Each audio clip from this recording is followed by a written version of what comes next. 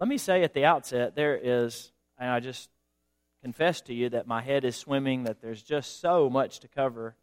And there's just so much that is worth covering that we won't be able to cover tonight. A few days ago, Frank Lynch offered to present briefly on some of the recent legal news in regard to gender issues and the transgender stuff in our country. That would have been very helpful and beneficial, and that is something that I can't speak to with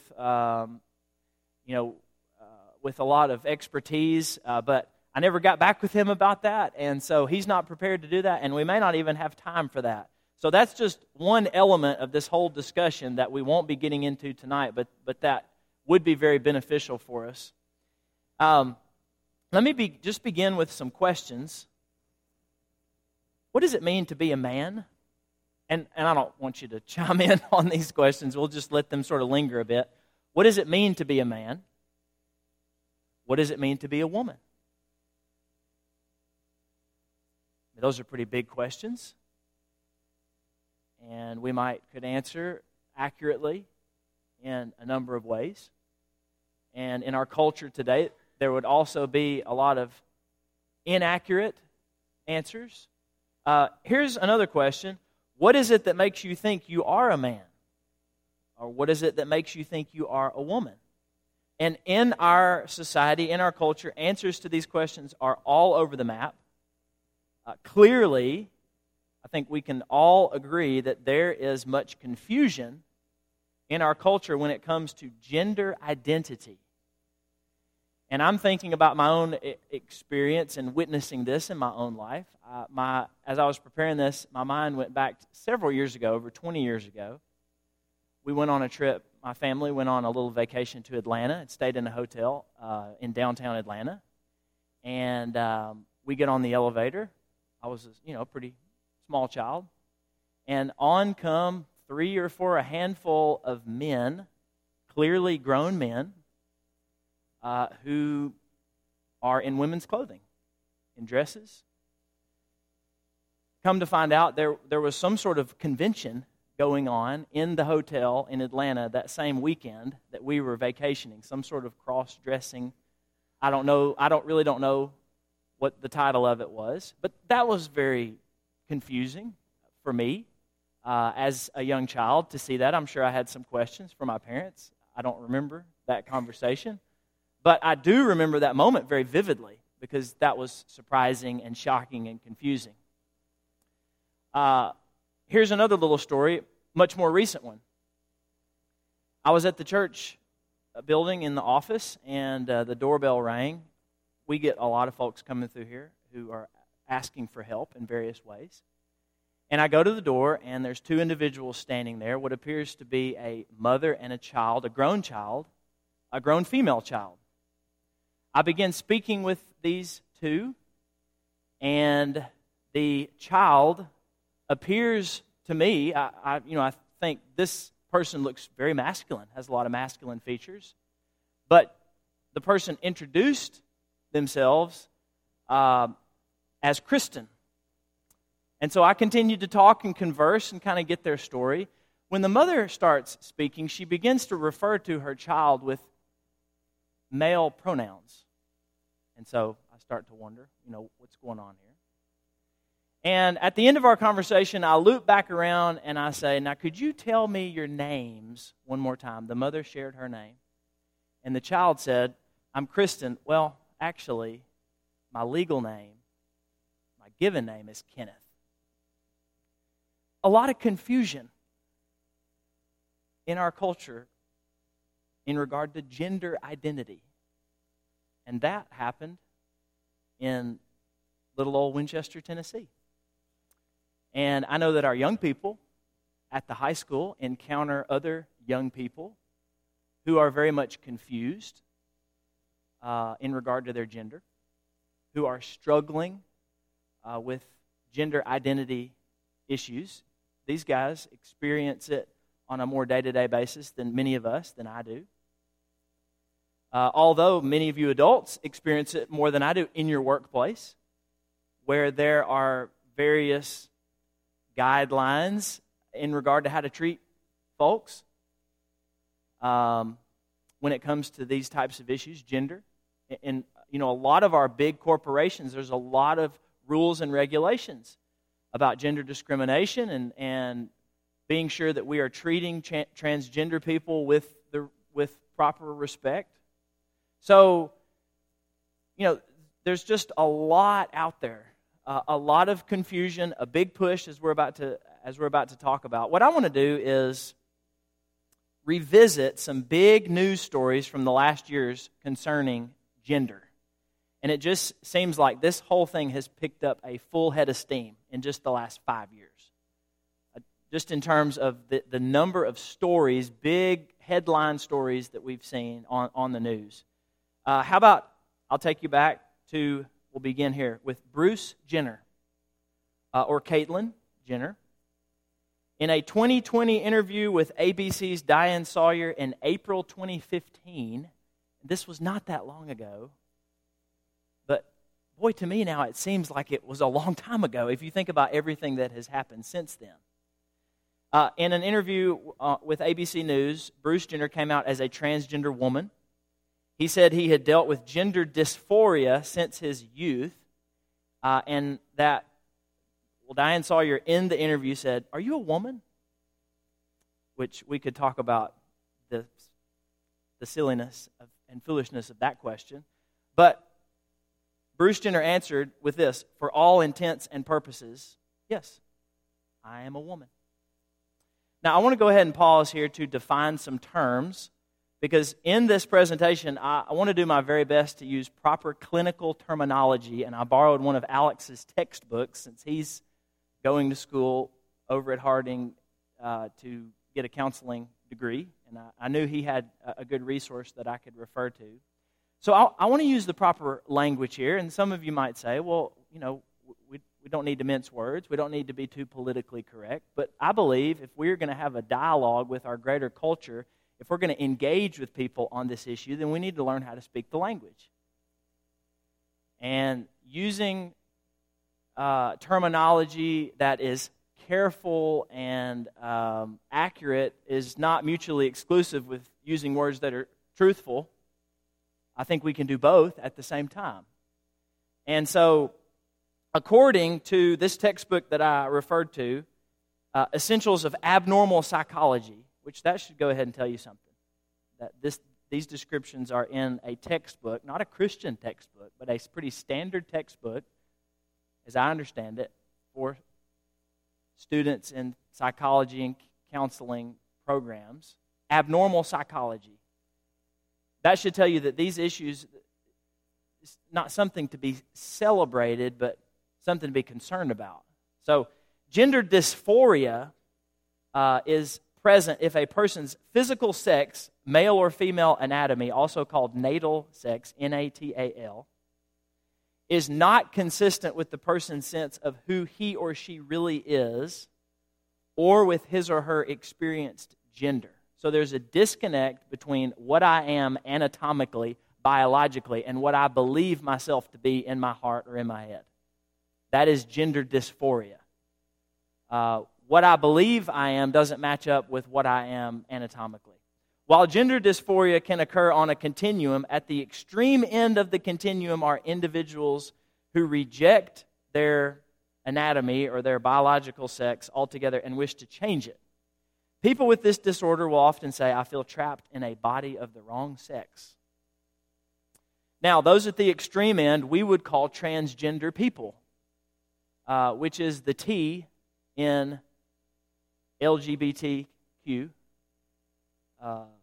We hear a lot about the LGBT, now often referred to with the Q on the end, the LGBTQ community, lesbian, gay, bisexual, transgender, and either queer or questioning. A transgender woman is someone whose physical or natal sex is male but believes they are woman. So we would call Bruce or Caitlyn Jenner a transgender woman. A transgender man is someone whose physical or natal sex is female but believes they are a man. So a famous example of a transgender man, the first one that came to my mind is Chastity Bono. Some of you will remember her. the only child of Sonny Bono and Cher, a daughter, who would often appear on their variety show when she was a small child. She underwent gender reassignment surgeries between 2008 and 2010 and became Chaz Bono. So, with those terms sort of defined for us, so we're all on the same level playing field and we know the language that we are using, let's go back to some other big news stories. How about the gender-neutral bathroom debate? Here's the New York Times on May 12, 2016. The Obama administration is planning to issue a sweeping directive telling every public school district in the country to allow transgender students to use the bathrooms that match their gender identity. A letter to school districts will go out Friday, adding to a highly charged debate over transgender rights in the middle of the administration's legal fight with North Carolina over the issue. You remember this debate that raged? That continues to rage. And the Obama administration's very controversial directive to every public school district in the country stating that. How about the Boy Scouts controversy? This is from a CNN article last fall, October 12, 2017.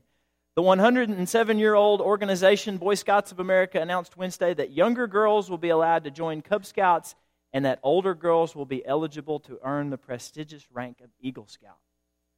The group that was most angry about that, the Girl Scouts, because they were like, y'all are going to steal all our people. Now, this decision could be read in a couple ways. Is this simply an example of an institution becoming more welcoming to both genders, male and female? Sort of like Augusta National Golf Club opening its membership to women a few years ago for the first time? Or is it a not-so-subtle rejection of gender differences? It seems to me like the latter. And we could also include here the controversy at the University of Tennessee surrounding gender-neutral pronouns. You remember this? The decision by Target to allow its customers, we don't have to single Target out here. There are many, many, many other retail stores that have made similar decisions, but Target notably allowed its customers a couple years ago to use restrooms corresponding with their gender identity, and many, many more examples that we could share. But I want to stop right here and take a dive beneath the surface and talk about some big trends in our culture in regard to gender that are spawning many of these stories that we've read about. Because this stuff isn't just happening in a vacuum. It's not coming out of nowhere. You know, these events are inspired by a bigger movement, a big change in thinking, a lot of other factors. So let me share three trends that are spawning a lot of these stories we've read about. But one is, we've already referred to it in passing, a growing belief that sex and gender are not synonymous. That your anatomical sex and your true gender are not one and the same. That is a belief that is driving a lot of this stuff. That biological sex doesn't always correspond with one's true gender identity. And we'll be responding to all of this in kind momentarily. Here's another trend. There is a growing belief that different gender roles and interests are not biological but are culturally conditioned. So they are not innate in us. Who we become in regard to our gender is completely controlled by our culture and by our raising. In other words, what we might call traditional male behaviors, traditional female behaviors, none of those result from nature but from nurture. So none of that is from birth. None of that is about how we are made. It all comes from the way we are brought up. The family we're brought up in, the culture we're brought up in, and so forth. And number three, another trend in our culture, a rejection of what we would call gender binarism. That there's a binary thinking when it comes to gender. On one side you have male, on another female.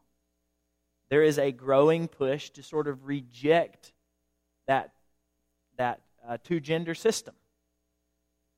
The classification of gender into two distinct categories, male and female. There's more of an embrace now of gender variety, of gender fluidity, that maybe there's more than two genders, or there is no gender at all. There's just a general blurring of gender lines in our culture. And you see this in many different places. I heard about a gender-neutral clothing store called Fluid, which is, a play on this term gender fluidity, where there's no clothes for male, there's not a men's section and a women's section. You go in and you just have clothes for all. And maybe some of you have seen cosmetic commercials that now feature males wearing makeup. And a lot of our cosmetic companies are embracing gender equality, maybe we would say. But these are examples of sort of the blurring of gender. Now, let's go back to this topic of gender dysphoria.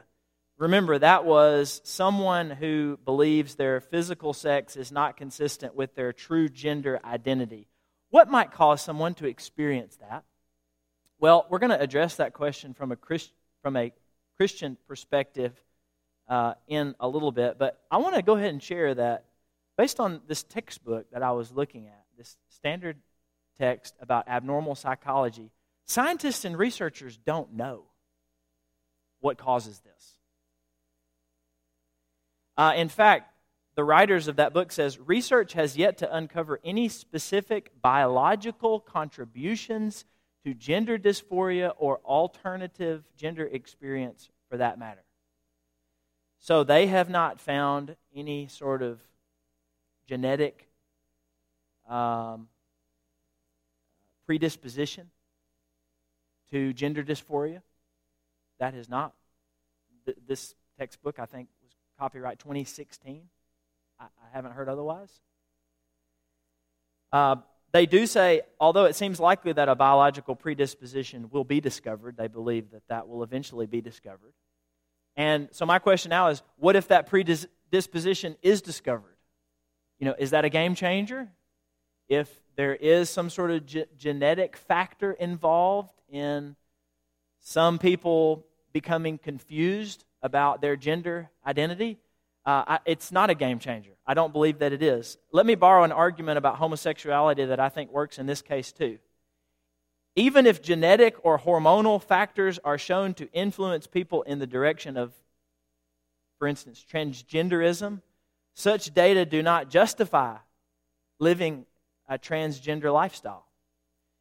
Listen carefully to this next statement, because I think it's important in regard to homosexuality. It's true in regard to gender identity. Predisposition toward a certain type of behavior does not necessitate or legitimize that behavior. Let me read that again. Predisposition toward a certain type of behavior does not necessitate or legitimize that behavior. So even if you are predisposed to acting a certain way, that doesn't justify you acting that way. So even if there is some genetic link that is found, I don't think our position changes. I don't think it affects us one iota.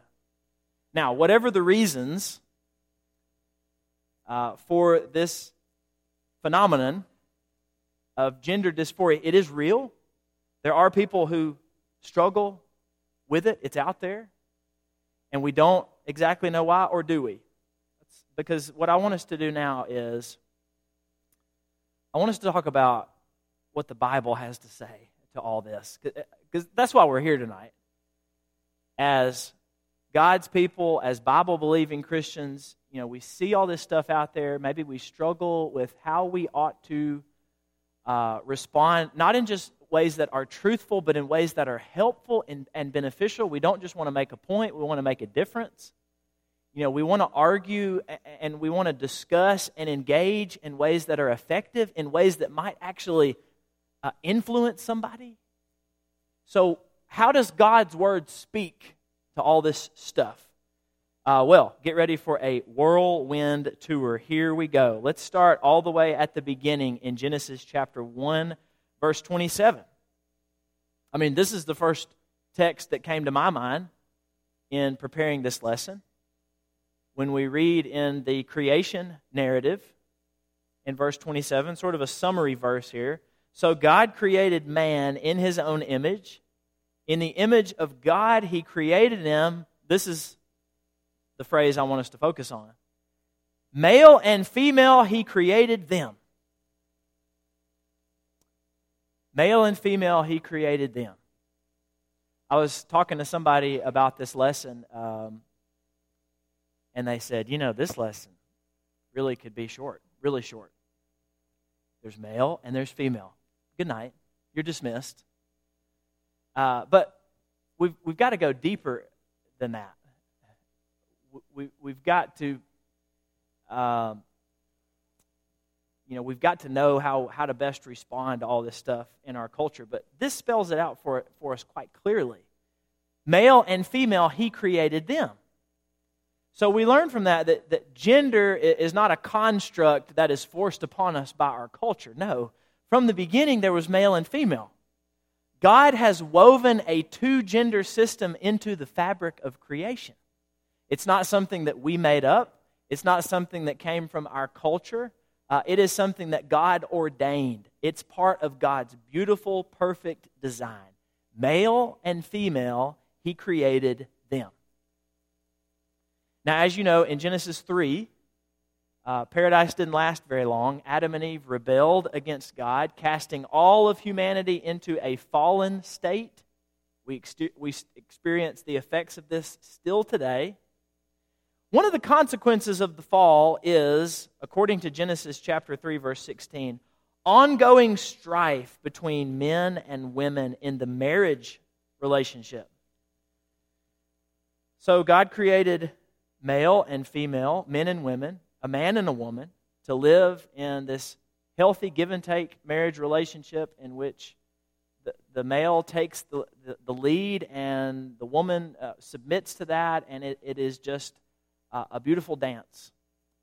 Well, the fall messed that up, according to Genesis 3, verse 16. To the woman He said, skip down to the second part, your desire shall be for your husband, and he shall rule over you. So introduced into this relationship is now tyranny and manipulation and domineering attitudes.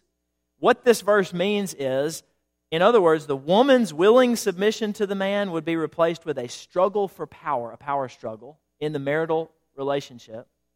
Additionally, the man's self-giving love and leadership would be changed into domineering control. So it's no longer a godly leadership. It's now ruling with an iron fist. That is the result of sin entering into the world, specifically into the marriage relationship. Now, I think we sometimes fail to acknowledge the all-encompassing devastation that sin has created in our world. Paul says that even in Romans 8:22, even the creation groans under the weight of sin's curse. I mean, sin has devastated, it has broken our world to a degree that we can barely imagine. Even our natural world, says Paul, even our bodies are impacted by the epidemic of sin. Now, since gender confusion or gender dysphoria is inconsistent with God's original intention, because you look at what God originally intended, male and female, He created them, and then you look today at all those who are confused, am I male, am I female? I don't feel like my biological sex lines up with my gender identity. What all of this makes me conclude is that this confusion arises from sin's corruption. And if you're somebody, and maybe we have somebody in the house tonight who has struggled with their gender identity, or if you're thinking of somebody you know who struggles, I am not coming down on them any harder than I would any of us, because sin has affected all of us in different ways. But we as Christians need to be able to call a spade, that is the work of sin in your life. I know the various ways that I am tempted to sin, the various ways that I have fallen short. And this is not picking out a group of people and condemning them more harshly than anybody else. It's just speaking the truth.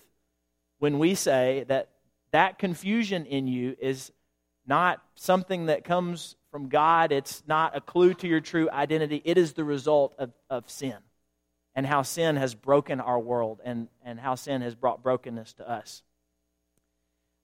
Confusion about gender is not due to an evolutionary fluke or a divine mistake. It's rooted in the fall of humanity and human brokenness. Humans were made male and female in the beginning, but the fall has stirred up confusion about gender identity, about gender roles, about gender relationships. Listen to this quote. One writer says, "Sin causes profound alienation, first and foremost from God." We talk about that a good bit, how sin separates us from God. But we're also alienated from ourselves. What was meant to be whole and integrated, our mind, body, and spirit, is now deeply fractured. We don't feel aligned in ourselves. So this doubt about whether or not I'm male or female, this comes from the brokenness that sin brings, the alienation that it brings, that we feel not just with God but with others and even within ourselves. Now let's fast forward to the New Testament, when the ministry of Jesus reverses the effects of the fall. Jesus is depicted as one who has come to reverse the curse of sin. Now, it's important to note that the redemptive work of Jesus Christ, it doesn't just erase gender differences. It doesn't just say male and female no longer matter. Jesus restores the respective gender roles that were established at creation, and He makes them as God originally intended them to be. And so in the New Testament, in marriages, so to speak, in marriages to begin with, husbands, according to Paul in Ephesians 5, husbands are to lovingly lead their wives, and wives are to respect and submit to their husbands. So these gender differences remain in the new covenant under Christ. Christ doesn't wipe them away. He reestablishes them as they were originally intended by God. And men are to lead in the church, in the public assembly of the church, while there are limitations on women in this regard, according to 1 Corinthians 14 and 1 Timothy 2. And so gender differences remain with us from Old Testament to New. And Jesus doesn't just say they're no more. He reestablishes them. So I believe the Bible establishes the following: that there are two genders, that they correspond with our biological sex, that those are one and the same, and that there are innate gender differences. It doesn't just come from nurture, not from culture. There are differences within us, and there are different God-given gender roles. Well, some might say, maybe no one here tonight, but some are going to say, what about those people, those poor people, who feel that they have been trapped inside a body of the wrong sex? Isn't living as a transgender person, living according to what they believe their true gender identity is, and maybe even eventual gender reassignment surgery, isn't that the only way for them to live a fulfilled life? Well, I have a lot of thoughts on that. And the first is this: the notion that we should make life choices based on our feelings is, as you know, unchristian, unbiblical, and very dangerous. Jeremiah 17:9. The heart is deceitful above all things. Now that flies in the face. That contradicts sharply all the people in our culture who say, follow your heart. Let your heart be your guide. The Bible says your heart will lead you astray. Do not trust your heart. Do not trust your thoughts. Do not trust your feelings. I think about all the Proverbs that begin with, there is a way that seems right to a man, but how do all those end? That way leads to death. That way leads to destruction. It seems so right. It seems like the way that I should go, but it will not end well for you. And remember how the New Testament warns of how easy it is for us to deceive ourselves. We can so easily deceive ourselves. Self-deception is real. We must be on guard against it. We've got to root our decisions into something that is more authoritative, more trustworthy than our feelings. And I'm afraid that this is just an offshoot, a symptom of a culture that says, if that's what you feel that you should do, then you should do it. This is just another example of that line of thinking, that line of reasoning that is so pervasive and so unbiblical. Another thought that I have, I am concerned, and I bet you are too, that this argument that people should be allowed to live out their true self, their true gender identity, is increasingly being made for very young children in addition to adults. I'm seeing more and more stories of parents who have decided to raise their kids in a gender-neutral sort of way, avoiding, giving them gender-specific toys. We're not going to give them dolls. We're not going to give them Tonka trucks. We're going to dress them very neutrally, and we're just going to let them sort of decide what they are, who they are. Very young children in our culture are being encouraged to explore and experiment with their gender identity. There was a story that ran on the Today Show just a couple days ago. Some of you may have seen it, about a 10-year-old boy who enjoys cross-dressing. He calls himself the drag kid instead of drag queen. NBC News' Kate Snow, in an interview with this boy, asks him these questions. Are you transgender? To which he responded, no. Do you identify as gay? To which he responded, yes. When did you come out? And to that he responded, from the moment I was born. What 10-year-old kid is ready to answer questions such as these about sexuality? What do his parents have to say about it? They were also interviewed. And to her credit, Kate Snow, the NBC News reporter, asked them some pretty tough questions. What did they say? It's his life. It's his life. At 10 years old, you are allowing a child to make decisions about gender and sexuality? We've gotten this backwards. And we are allowing children to lead the way. And in many cases, children even younger than 10. 6, 7, 8, 9-year-olds. Some kids who can't even tie their shoelaces or write their own name are being allowed to make decisions in regard to their gender and their sexuality. Have we lost our minds? Yes, I do believe we have.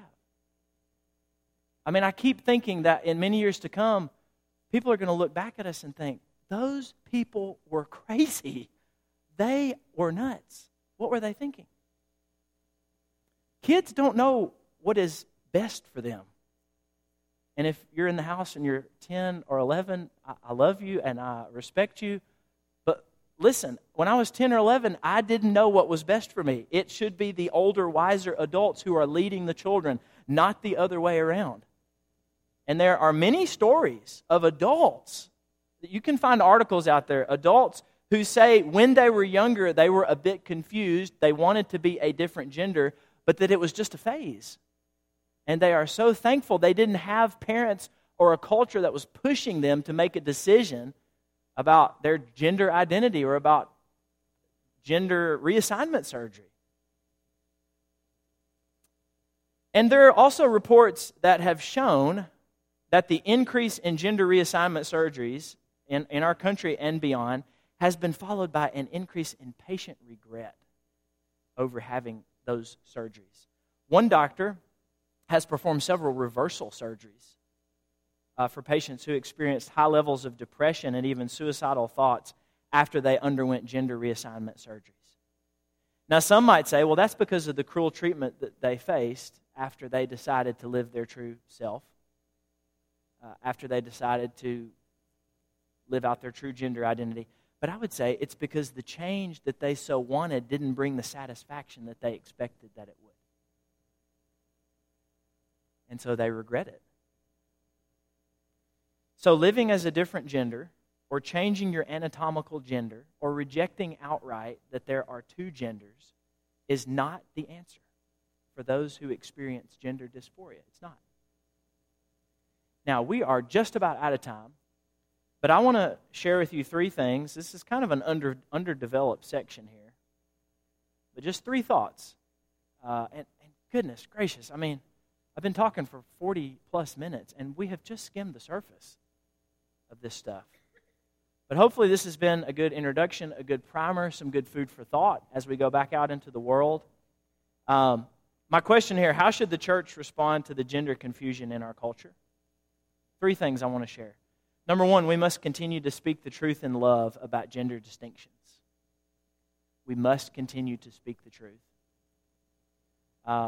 There's a quote, I don't know who said it, but boy, it has stuck with me. What one generation tolerates, the next generation accepts or embraces. So what we put up with, what we sweep under the rug, what we decide to not talk about, our children will have no problem with, will accept it, will embrace it with no issues. So we got to keep talking. We've got to keep sharing the truth, and we must share it in love. And this not only involves contradicting culture when the lines are blurred between male and female. We've talked a lot about that. There are two genders, male and female. That is the way that God designed this. We also must speak up when what it means to be male and female is inaccurately depicted or too narrowly defined.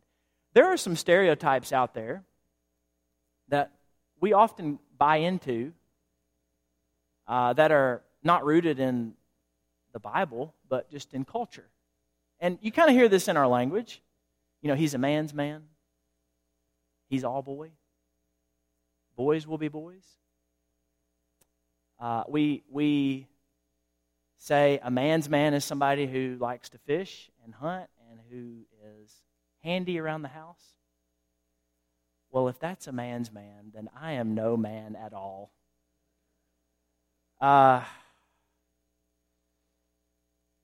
I've been giving this some thought. And, you know, I think sometimes we as the church have embraced these stereotypes from our culture that could make our kids a bit confused. If that's what it means to be a boy or to be a man, then maybe I'm not one, is how the thinking would go. I mean, when I was young, I didn't like to play rough. I wasn't a rough and tumble kind of kid. I didn't play a lot of sports. I liked to read. Some of you are like smirking. But I think we need to communicate to our boys that doesn't make you less of a boy or less of a man. You just have different interests. And it's okay to be a little more sensitive or to be into different things. I think about the story of Jacob and Esau, you know, from the Old Testament. Esau depicted as a really rough and hairy guy. He liked to be out in the fields. He liked to hunt. Jacob was more docile. He liked to be at home. He liked to cook. He liked to hang out with his mama. But the Bible never questions his manhood, his masculinity. It never says he's less of a man for having different interests. And so we just need to keep our ears perked up for these unbiblical stereotypes that can sneak their way into the church and confuse our kids. And we need to communicate clearly. What does it mean to be a man? What does it mean to be a woman? We need to communicate from the Scriptures. A lot of people might say in our culture that masculinity, you know, you're a true man, that a true man is defined by his interest in sex. All right? That's what men are into. But I know of the most notable people on the pages of the New Testament who I believe are the manliest of men to have ever lived are Jesus and Paul. Neither of them were ever married, therefore neither of them ever had sex. So that's not what it means to be a man, obviously. So we gotta make sure this stuff's not sneaking in. And we must continue to speak the truth in love about gender distinctions. Second, we must show compassion, we must show patience, and we must provide guidance to those who struggle. Third, we must point to a relationship with fellow believers and with God as the ultimate fulfillment for all of our longings. That includes people involved in any kind of sinful behavior, tempted by anything. That is where your ultimate satisfaction will be found, in relationships with brothers and sisters in Christ and ultimately with God.